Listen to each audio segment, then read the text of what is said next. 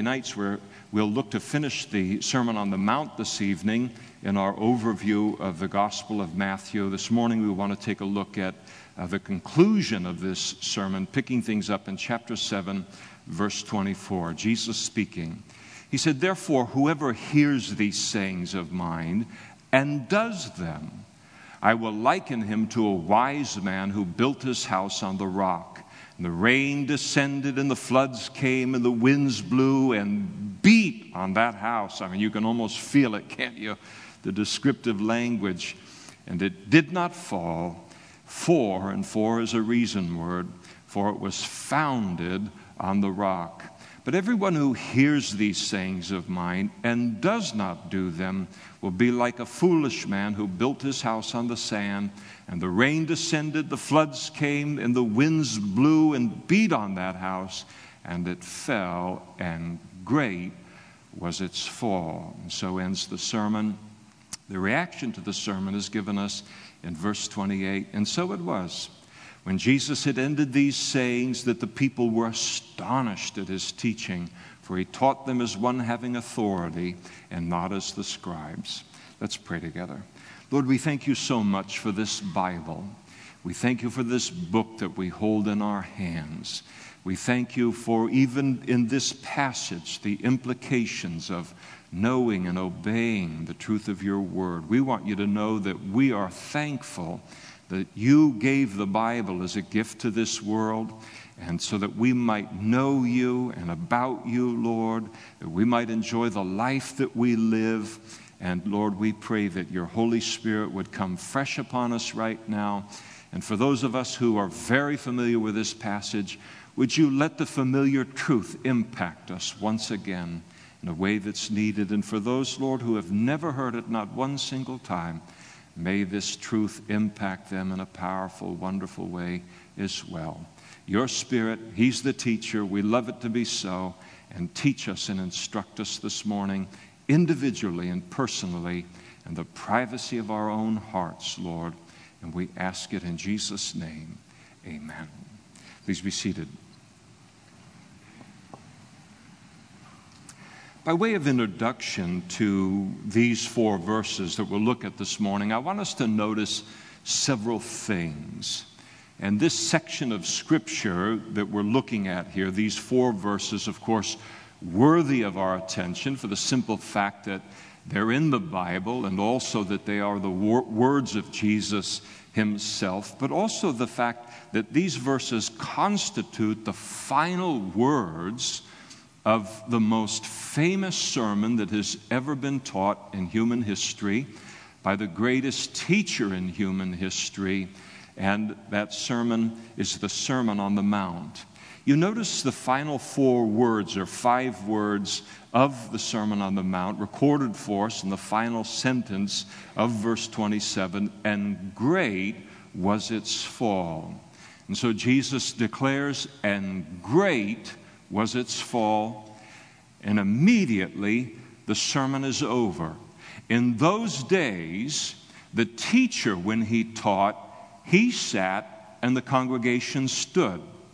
So at the moment that Jesus concluded the sermon, he immediately stands up and then presumably turns around and begins to walk away, and he has communicated in essence, that is the end of my teaching on this sermon called the Sermon on the Mount. Now, if you read any book on sermon preparation, you will be instructed that the finest way to close any kind of a message or Bible study is with an encouragement of some kind, something that has some kind of a sense of an upbeat note. You never ever are instructed to close a sermon with this kind of strength, with this kind of severity. There's a necessity to soften a little bit as you would leave the passage with the people. And the fact that Jesus left the sermon and ended it with such strength is no accident on his part. I mean, he was a master teacher, measured in every way, not only in his life and his actions, but also by his words. And we know that he's absolute perfection in terms of what it was that he spoke. And so what he's done here is completely intentional. Clearly, he ends with this great sobering statement concerning this house, which represents a particular kind of life, and great was its fall. And he did so. He didn't add a single word after it because he didn't want to soften it at all. He didn't want to distract from the sobriety of the warning that he's giving here.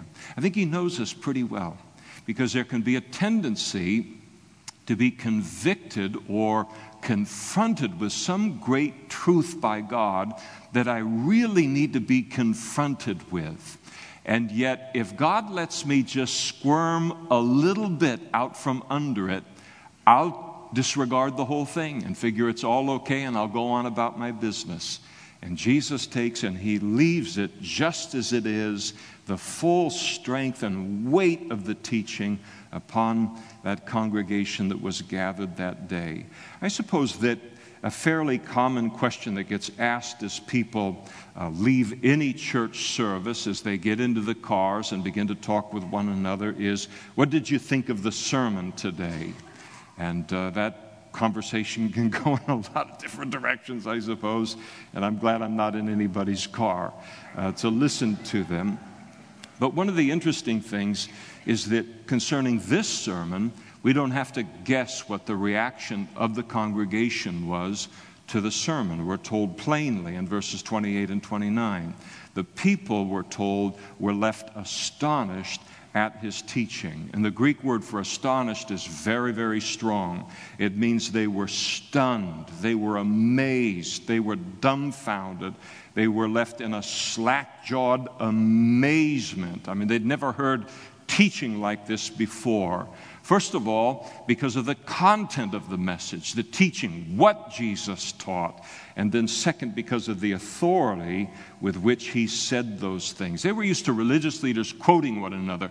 It got to a point where they were so paralyzed with what each one thought of one another and getting lost in their head, trying to find some kind of, obscure meaning to everything rather than just taking the Bible for what it says and obeying it, that what they would do is they would teach something, but not teach it with authority. They would bring out a passage and say, well, Rabbi Hillel thinks that it means this. Rabbi Shimei thinks it means this. And they quote a bunch of different scribes.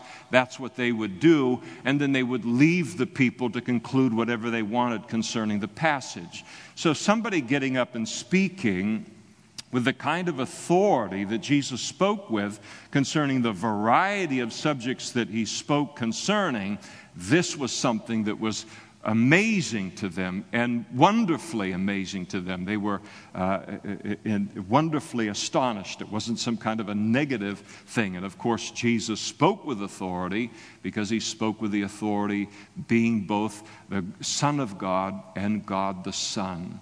I want you to notice further from these concluding 4 verses of Jesus' sermon that despite all of the oohing and the aahing of the congregation after he was done, he knew what their reaction was to the sermon that he had taught. Jesus, like any Bible teacher, knew 2 things about his audience. What any Bible teacher knows about his audience 2,000 years ago, 400 years ago, right into the city of Modesto today or around the world. Every Bible teacher knows these 2 things about their audience. First, that everyone, and this is what Jesus knew, that everyone in attendance that day heard his sermon. And second, that following the sermon, the congregation would then depart, and upon departing, it would firmly divide itself into 2 groups. The first group being those who were content to have been at the event, content to have merely heard the sermon and the teaching, but they had no intention at all of changing a single thing in their life as a result of the sermon that they had just heard. And then a second group departing who not only had heard the message, but now was eager to obey the teaching that Jesus had given and put his teaching into practice within their life. And thus, as Jesus closes this sermon in verses 24, 25, 26, and 27, knowing that this is just about to occur within that congregation, in closing this sermon, he proceeds to tell each one of those groups their future. Notice he speaks of two different kinds of builders. The first builder built his house upon the rock, he tells us in verse 24. The second builder built his house upon the sand. And the simple fact of the matter is that every single person in life is building. As the old saying goes, to live is to build. Every single human being in the world is building. We recognize this as a society. We'll often say of someone who's doing well in life, we'll say, wow, they have really built quite a life for themselves, haven't they? It's the same imagery. We understand that everyone is building something in life by living their life. There's that recognition that to live is to build. Every one of us in this room this morning is building a house, so to speak. We are building a context around our lives in which we live and in which we're going to spend our lives. Nobody escapes that. Everybody is building something in terms of themselves and their immediate context. And what each of us does determine, however, is what foundation we build our lives on. And as a result, Jesus speaks of two foundations that a person may build their life upon. And the two foundations that he offers is the first foundation is rock, and the second foundation is sand. And he declares that the person who hears Jesus' teaching and then significantly obeys his teaching, they are building their lives on something that is rock solid. The one great characteristic of his or her life, of the one that chooses to be obedient to God's word, is they're building on something solid. And that's something that any disciple can do. Any Christian is able to do this. We're not told that the person who built their house upon the rock, that they were super talented or that they were super gifted or that they were smarter than the average bear or that they possessed great physical strength or a supernatural, incredible, determination that other Christians do not naturally possess in terms of obeying God's word. Everybody can obey God's word. Nobody's excluded from being able to build on that foundation. And so we're told that he built his life upon the rock just by living a life of simple obedience to God's word, just one decision at a time. As I hit the decisions within my life and I ask myself, what does God say about this? What does the Bible say about this? And then I obey that, then I am progressively building my life upon something that is solid rock. Now, to build a foundation on rock or in rock is very, very hard work. It's a lot harder to put a foundation in rock than it is to put a foundation or lay a foundation within sand. It's one thing to read about these two foundations. You've got one foundation that constitutes the rock, and then you've got another foundation that concerning the sand. And here we are. We're in the middle of summer here now, in a wonderful air-conditioned room. I'm not putting it down. I love it, by the way. It's one thing to read about laying a foundation in rock, and then it's another thing to actually do it. And in Luke chapter 6, verse 48, Jesus spoke in this same imagery of digging deep and laying the foundation on the rock. He said, he is like a man building a house who dug deep and laid the foundation on the rock. I remember many, many years ago now, 30 plus years ago, I used to run a digger truck as a lineman for Pacific Bell. And sometimes we as a crew would be called out to put a pole in somewhere, and I was working in the Napa Valley at that time, somewhere on the valley floor. And if you could pull up with a whole load of poles and pull up on the valley floor and begin to dig holes. And in the time that it would take you to dig a hole for the pole, put it in the ground, tamp it back into its proper tamping way that it was supposed to be according to code, and then put the number on the pole and make your way. You could do that somewhere between 15 and 30 minutes to accomplish that. Sometimes you'd be called to put a pole in at a particular place, and you'd start to dig down, get about 2 feet down, and then all of a sudden you hit rock or some kind of hard pan or something. That was a little bit harder to manage, took a little longer. You'd break through, or you'd work your way around it, get it into the ground, but it was a lot more work in order to accomplish it. And then sometimes they would send us up to a place called Lake Berryessa. Maybe some of you are familiar with it. Lake Berryessa in that area, the eastern hills of the Napa Valley, are almost solid rock. And so they'd say, we want a pole here, or we want an anchor here. And we'd go up there, even with a digger truck, to try and get the depth and to break the rock and get some kind of a crack there and get the thing. And it would take a long time, and it was a lot of work to put a pole in that rock. But once you got something dug deep enough, put that pole in, got it tamped back into its place, you left it, and you knew that pole's not going anywhere because it has been planted in solid rock. And the point is that there may be some easier ways to live life in this fallen world that we live in as Christians, but only this one is built upon the rock. Only this life of obeying Jesus is built upon something solid, and only that foundation is going to be able to withstand the storms that all of us are going to face in life. It's just the way that life is this side of heaven. Now, the person who hears the sayings of Jesus but then fails to obey his instruction, Jesus said he is building his life upon sand, something that's completely unstable. It's interesting when I, again, worked for the phone company, and one of the things that was miserable would be to try to plant a pole in dirt that was virtually sand. It would just constantly cave in and cave in and cave in, and try and get the proper compaction was a difficult thing to do. But sand is notorious for being something that's completely unstable.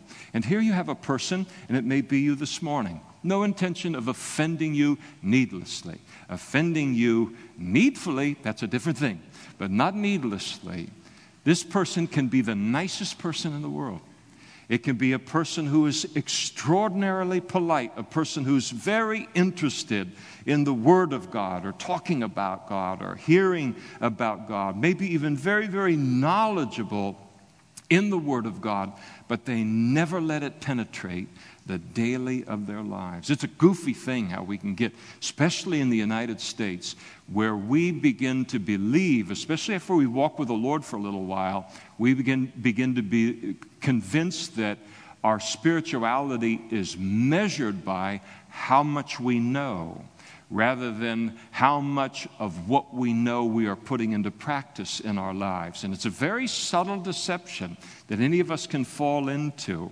But here's the person, they don't let the Word of God penetrate their lives, and without obedience, they're building their life on a foundation of sand. And sometimes they are completely ignorant of it at the moment. That's why Jesus is giving the warning here. Maybe some of us are sitting here today and you're oblivious to the danger that you're in, and that's why we're studying it this morning. And so you look at this kind of person who is building their house on the sand. On the sand is the idea is that we don't really have to pay much attention to the foundation. We can get right on to building the rest of the house. And when somebody does that, you look at that person and you go, wow, look at how they're getting along in life. Look at how quickly they're progressing. Look at how quickly he's able to build his life or her life, build their house and get ahead in life without trying to honor all of these kind of holy restrictions of the Scriptures. And look at how his business is growing because he's able to cut corners and be dishonest. And he doesn't feel encumbered by the Word of God in any way. He feels no conviction about obeying it. And look at how quickly he's getting ahead, how much money he has and how famous he has, how much attention he has, because he's willing to disobey and compromise God's word whenever that word requires some kind of sacrifice on his part in order to obey it. And Jesus makes the man, and this foolish builder makes the man that Jesus calls wise, the one who takes the time to build his life on the foundation. The foolish man makes the wise man look like a fool for being so careful to obey God's commandments. What you're wasting time here, it's so slow. I mean, you just got to do this, and it's the spirit of the age, and it's just the way these businesses have to operate now, and you just need to do it this way. And yet God knows that whenever that's happening, it's very, very early in the progression. Never stops. Never stops with the building of a house or a life. The storms are always coming. Always coming. Important to realize, I think, that there are only two foundations. You look at the broad diversity of mankind. There's so many different kinds of people living so many different kinds of life in the world today. And to the human eye, it looks like people are building their lives on a million different things. But from the vantage point of heaven, there are only two foundations. It's very, very simple from God's perspective. And there is the foundation of rock, the person who's made the Word of God the foundation of their life, and then demonstrates it by obeying God's commandments. And then there is everything else. And every single one of us in this room is one of those two builders. Every one of us is building this morning either on rock or we are building on sand. Now let's talk for a moment about these storms that Jesus mentions at the end of his teaching here.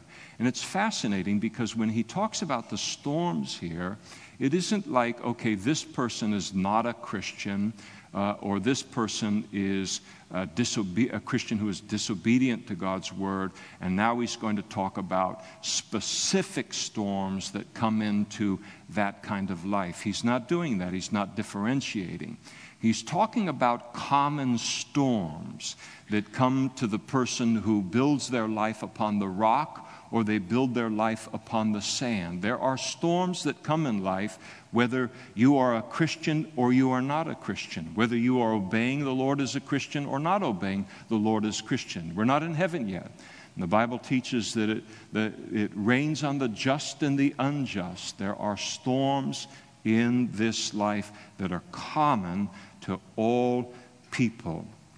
And so he talks about these common storms, and as he's laying things out here, so far so good for the foolish builder. It looks like he's the wise man in so far, disregarding God's commandments. He doesn't seem to be costing him anything. Look at how fast he's moving ahead in life. Look at what he has. Look at the vacations he can go on.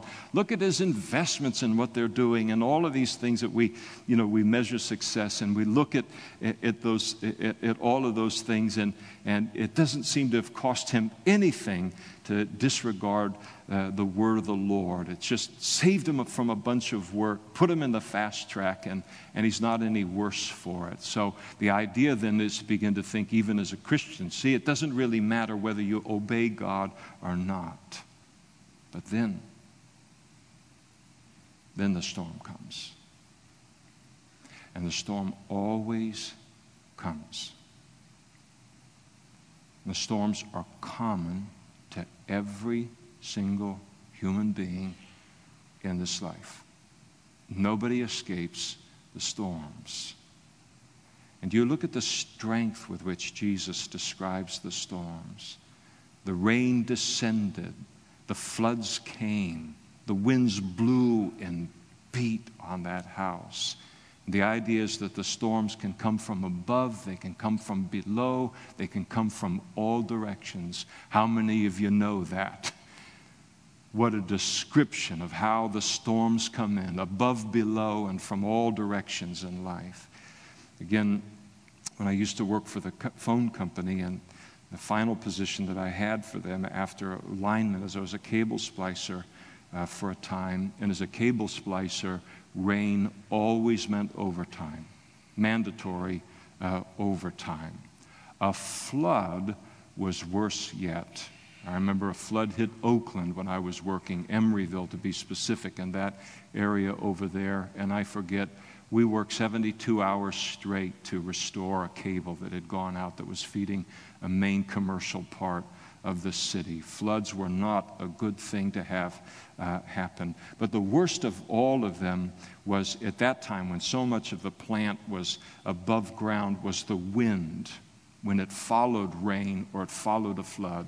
Because the rain would then saturate the ground, then the wind would blow. You farmers know this about your orchards. The wind would blow, and then these great eucalyptus trees, oak trees, redwoods would then fall down upon the power lines, upon the phone lines, and then knock everything out. So rain with wind, that just always meant mandatory overtime. You just waited for the phone call in the middle of the night, knowing that it was coming. And so when Jesus is describing these storms, it's a way of describing storms that are bad and worse, and then the very worst. And I want you to notice that these storms, again, common to both builders, the wise and the foolish, the saved and the unsaved.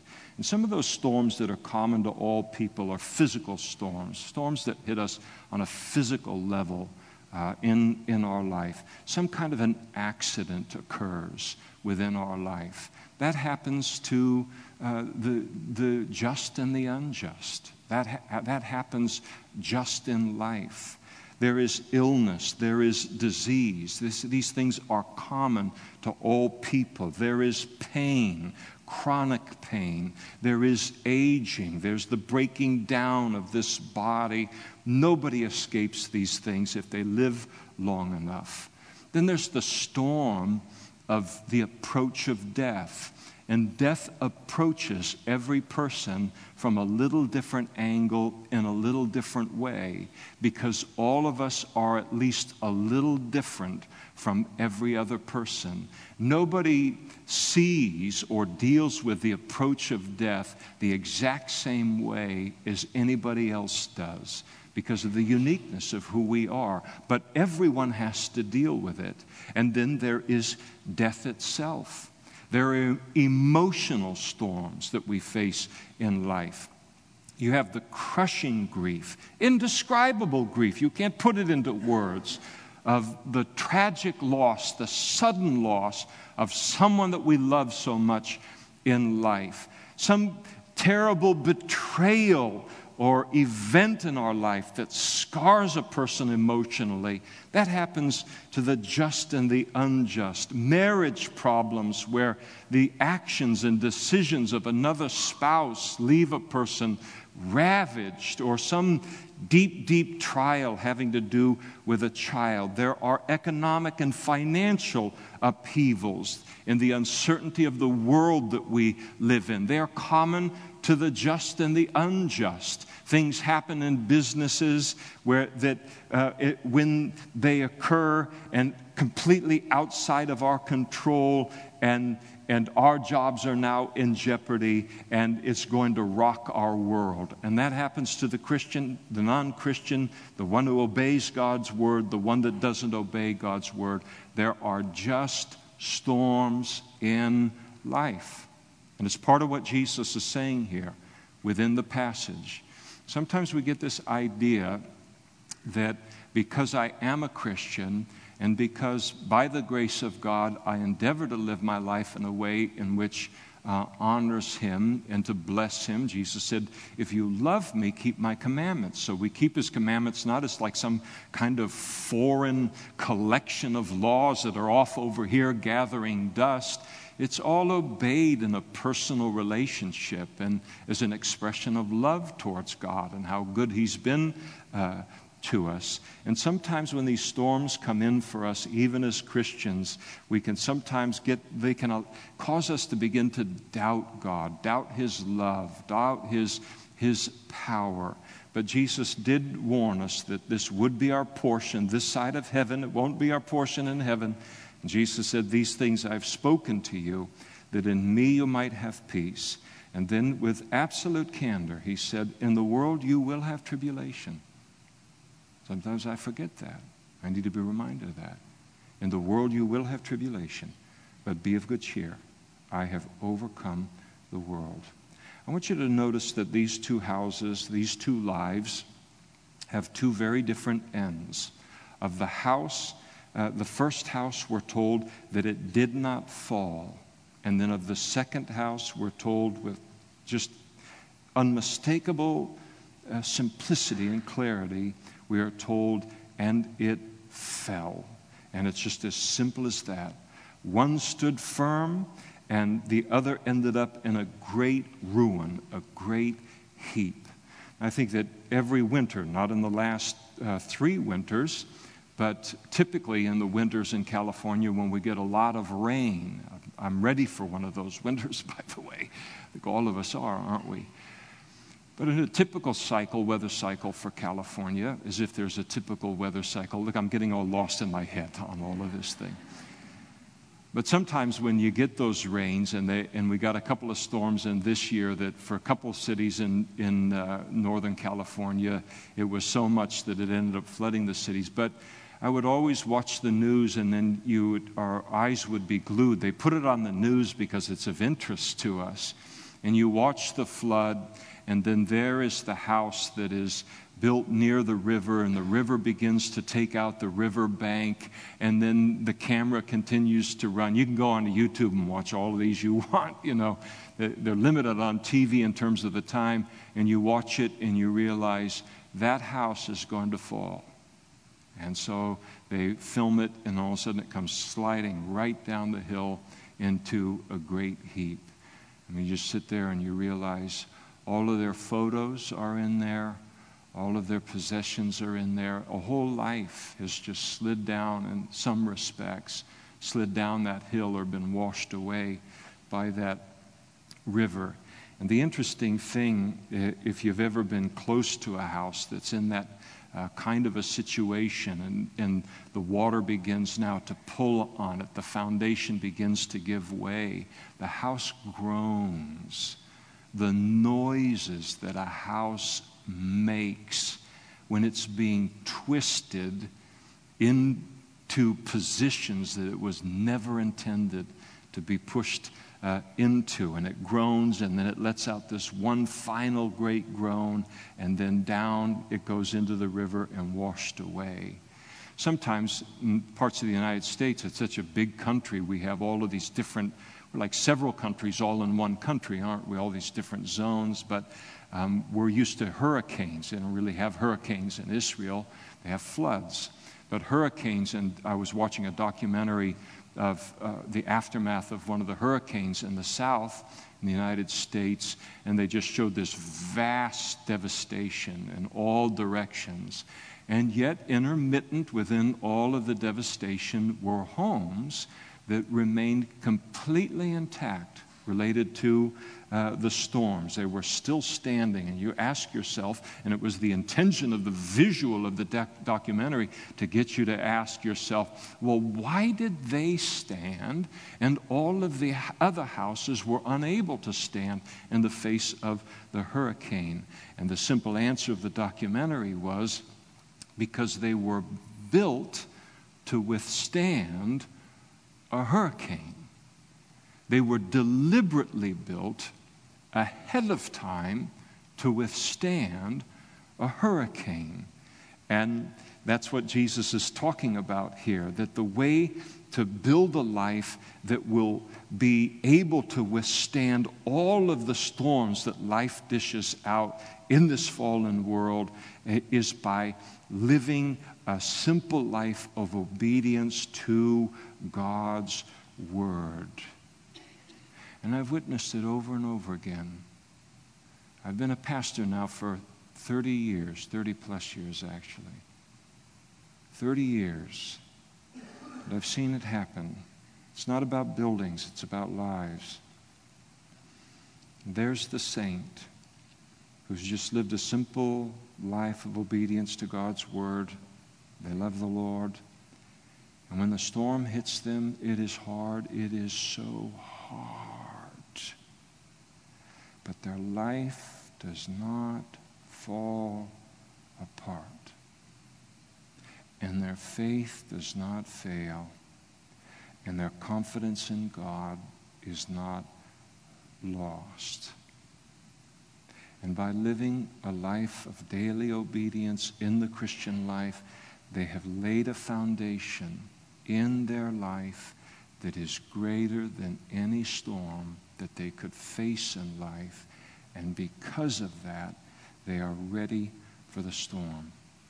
They have a storm relationship with God and with God's word.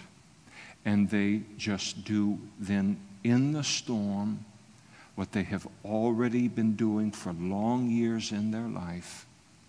They simply go on to the next decision and obey God and trust God. And their lives are just as Jesus said they would be, and they did not fall.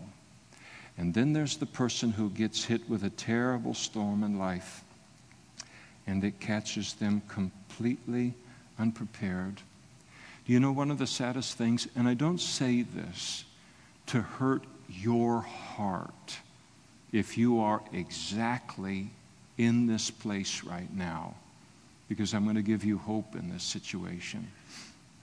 But one of the saddest things to watch is to watch a Christian who has frittered away months and years that were intended to build a foundation deep into God's word.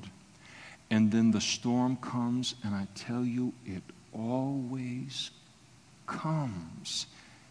We think we can build these financial margins, these relational margins, these protections that will keep them from coming close.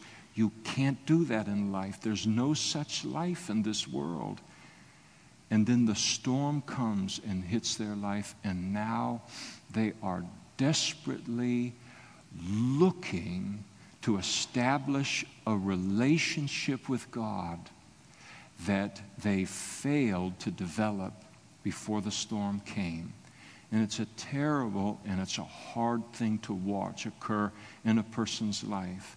Now, God has grace in that situation, but it's a needless trial to go through, and it's a terrible trial to go through. It makes life so much harder than life already is. And of course, we're here to help one another, no matter what situation that we find ourselves in.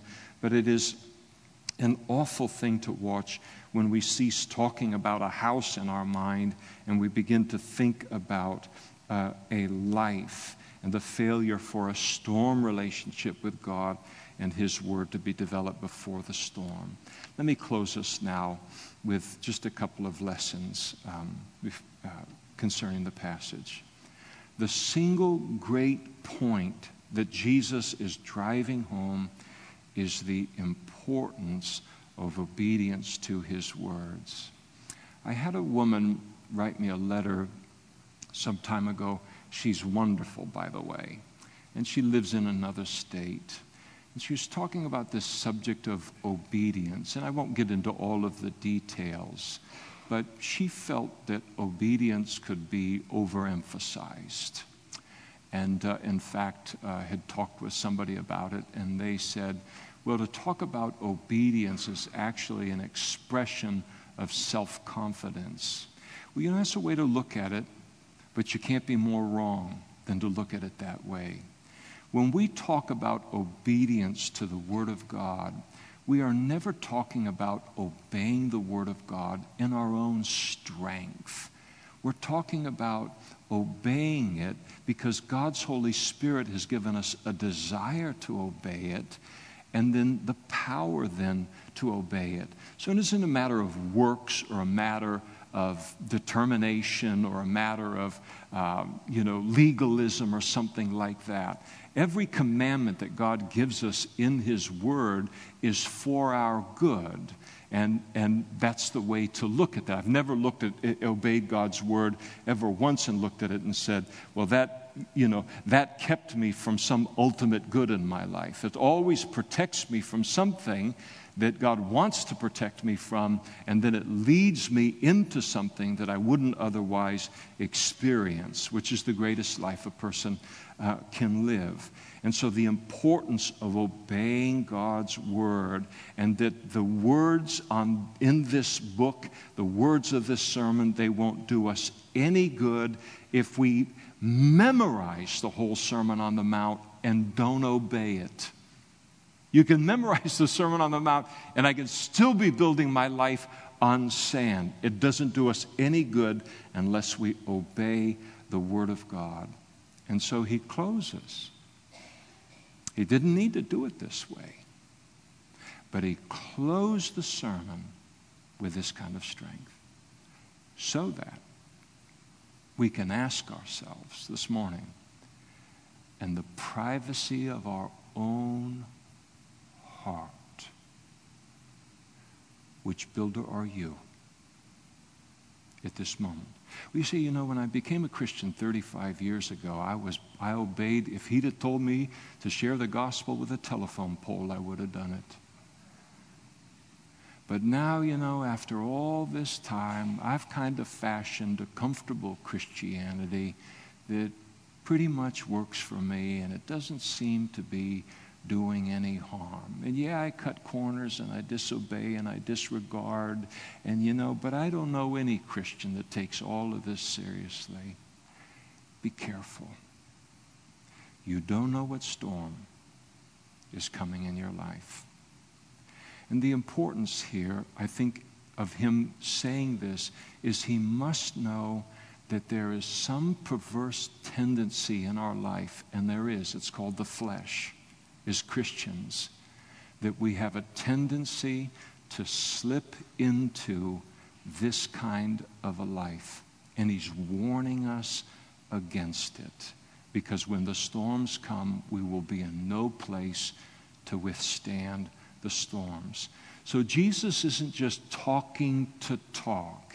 He's not closing the sermon in this way to say, I wanted to just leave it heavy with them. He did it because he knows us, and he knows how many of us apparently are willing to settle into a build my life upon sand relationship with God. And he's trying to protect us ahead of time. And so to look at our lives and say, well, yes, everybody knows this, and everybody has heard this that's walked with God for 2 years or whatever, but it's not knowing.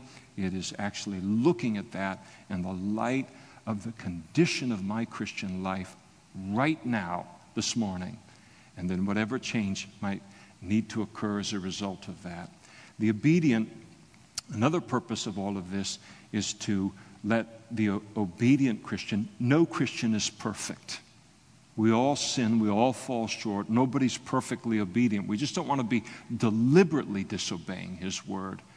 But for the obedient Christian, the idea of this passage is to tell us that we, as we obey God's word, we can live confidently, we can think confidently, we can believe confidently concerning our future in this world.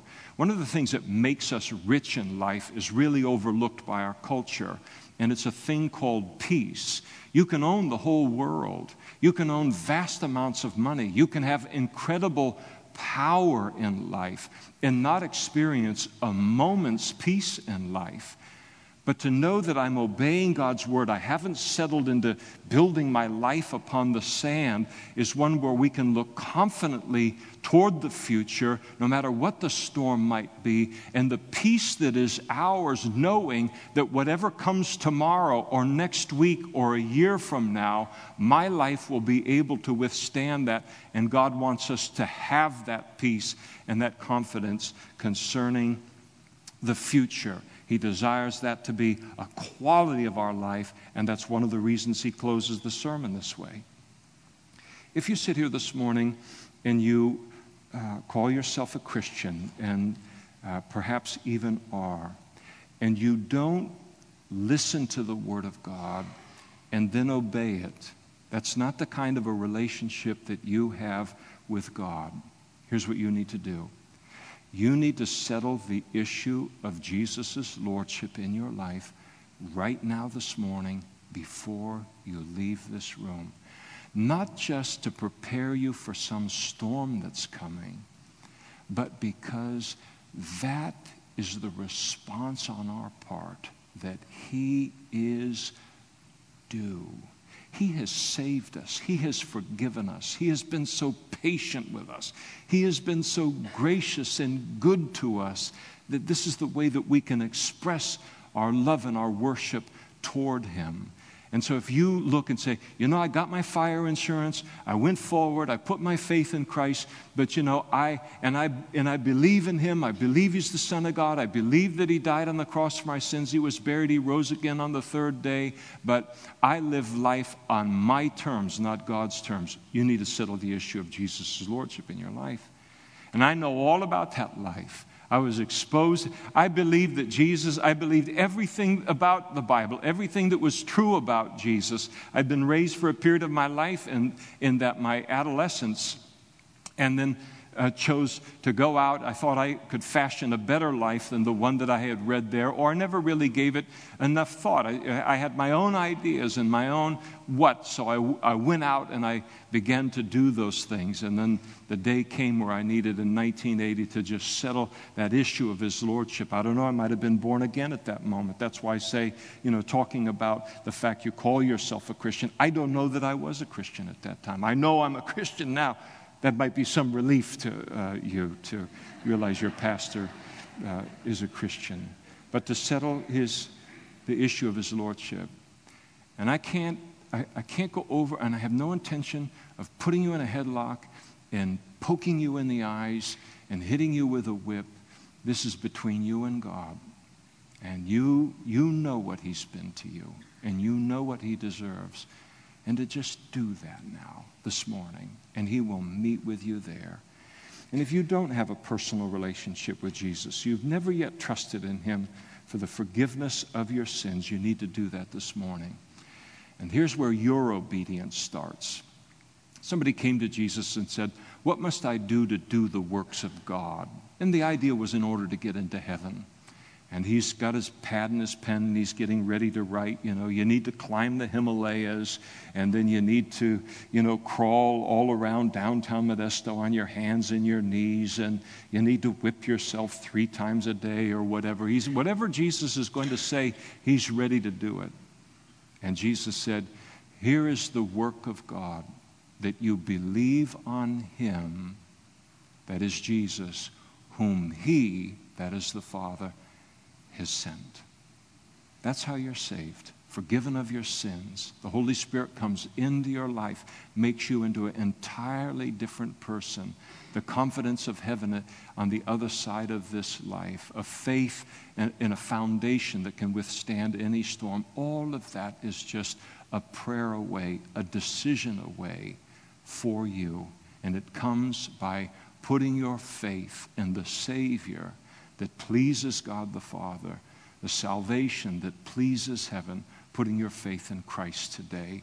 If you've never done that, there are going to be pastors and other men and women up in front immediately after the service, and they'd love to answer your questions and pray with you to begin the life that your Maker has for you.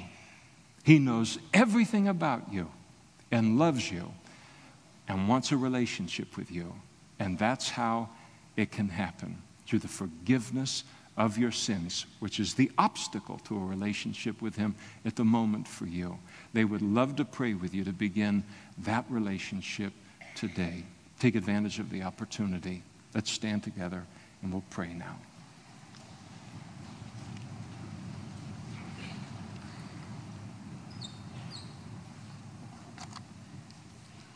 And I just want us, in a spirit of prayer, this morning. Just the adoration of our own heart toward God. How many of you know